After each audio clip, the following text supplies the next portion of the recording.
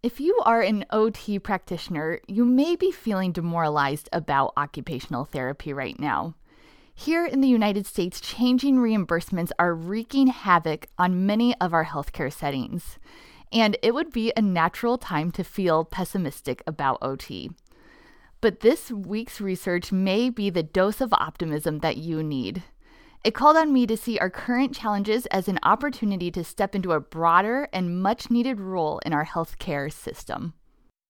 Welcome to the OT Potential Podcast, where each week we discuss one influential OT-related journal article.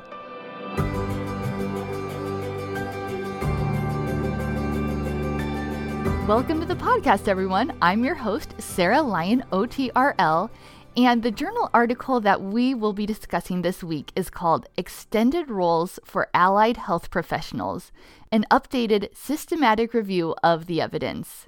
This article comes to us from the Journal of Multidisciplinary Healthcare. It was published in 2014, and it ranks 39th on our list of the 50 most influential OT-related journal articles. I had to work pretty hard to wrap my mind around the central concept of this article, which was extended scope of practice for allied health practitioners. Even this phrase, extended scope of practice, was a new concept for me. But at the same time, this article addressed a question that has been top of my mind recently, which is this: could OTs become frontline practitioners for much-needed conservative and preventative care? And we're going to be talking about how these two concepts kind of tie together throughout this podcast. But I want to lead by just letting you know the conclusion of this article. And the conclusion was that even though the evidence around extending our scope of practice is limited and generally of low quality, when the authors reviewed the available evidence, they came to the conclusion that extended scope of practice for allied health professionals could be a cost-effective and consumer-accepted investment that could improve patient outcomes. So let's dive into how they arrived to this conclusion. And let's start by defining what extended scope of practice really means. Honestly, as an OT here in the United States, when I think about my scope of practice, I feel like I'm trained to be thinking about just staying within my scope. I've been conditioned to avoid crossing boundaries into other professionals' domains. But it seems natural that outside of the United States, there are those who are curious about the possible benefits of extending our scope, which can start to blur professional boundaries. I've read about this concept in the business books that I read, and they tend to call this cross-functional training. But here's how the article defines extended scope of practice.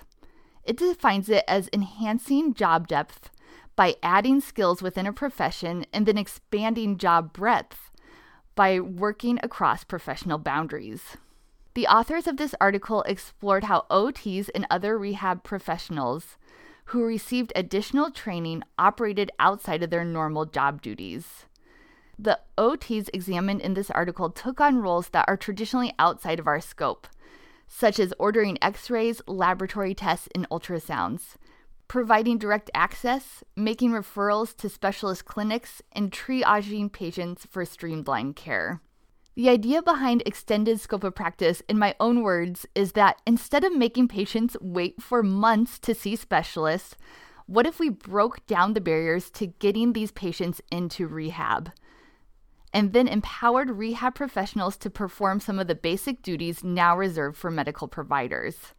Then at the very least, we could begin these patients' treatment plans sooner, and in ideal cases, we might even bypass the need for a specialist altogether, which we know that specialist care often involves expensive and invasive treatments that honestly do not work all the time. So let's look at how the authors organized this research. This article was a systematic review, meaning that the authors sought out articles that pertain to advanced scope of practice for allied health professionals. Their criteria for inclusion included that the article was published between 2005 and 2013, that it pertained to extended scope for OT, PT, and/or speech, and met a certain level of quality, which I'll refer you to the article to learn more about that requirement. In the end, 21 articles were included for data extraction in this review. The majority of the articles pertain to PT, but the ones that involved OT had to do with a multidisciplinary approach to arthritis care, and they also highlighted a military case study about extended scope of practice for OT. So what were my takeaways from this article for OT practitioners? As always, these are my personal takeaways and really meant to serve as a discussion starter and to get your wheels turning about this research. My first takeaway is that there are problems upon problems in our current healthcare systems right now. I thought this article did a good job of summarizing the current challenges of healthcare systems from a global perspective. First and foremost, the authors pointed out that many countries are attempting to shift resources from traditional management of acute care to more long-term chronic care that is required to meet the needs of changing population demographics. And this shift should hypothetically mean an increased opportunity for rehab professionals. But I thought this article was even a little feisty in how it summarized the reality of what is happening. The article says the challenge remains in terms of legislative barriers and inconsistencies. These barriers feed into maintaining the status quo, with a power differential towards the medical fraternity, with most extended scope practitioners still requiring direct physician referral. And it goes on to say, in a healthcare system that is increasingly stretched, while purporting to be patient-focused, these legislative barriers appear to be based on historical perspectives rather than looking forward to enabling the healthcare industry to use force multipliers effectively. So my second takeaway is this. It is time to reimagine how OT could be part of the solution to these problems upon problems that we are seeing in our healthcare industry. As I mentioned in the beginning, in the United States right now, rehab therapists are being hit with changing reimbursements. And honestly, this move feels demoralizing. But this article for me was timely and needed. It called on me to expand my vision for how rehab professionals could help fill desperately needed gaps in patient care by providing preventative and conservative care, and ideally doing so early in a patient's health journey. And perhaps now it is time to push to expand our scope of practice, or at the very least, we need to expand our self-understanding of occupational therapy as frontline practitioners for our patients. And maybe our recent reimbursement challenges are the wake-up call we need to grow into the profession that our healthcare system needs.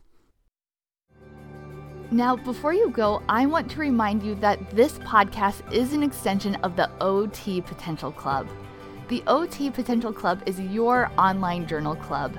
This is where these article discussions really come to life, and each week I provide a written overview of the article along with additional exclusive content. But the best part is our discussion forums, where each week practitioners from all over the world have the opportunity to ask questions and share about how the research is playing out in their practices. I also wanted to let you know that November's bonus gift for club members is a 1-year MedBridge subscription giveaway. So make sure you join today so you can enter to win. You can sign in or sign up at otpotential.com. Thank you so much for joining me today, and give great care this week.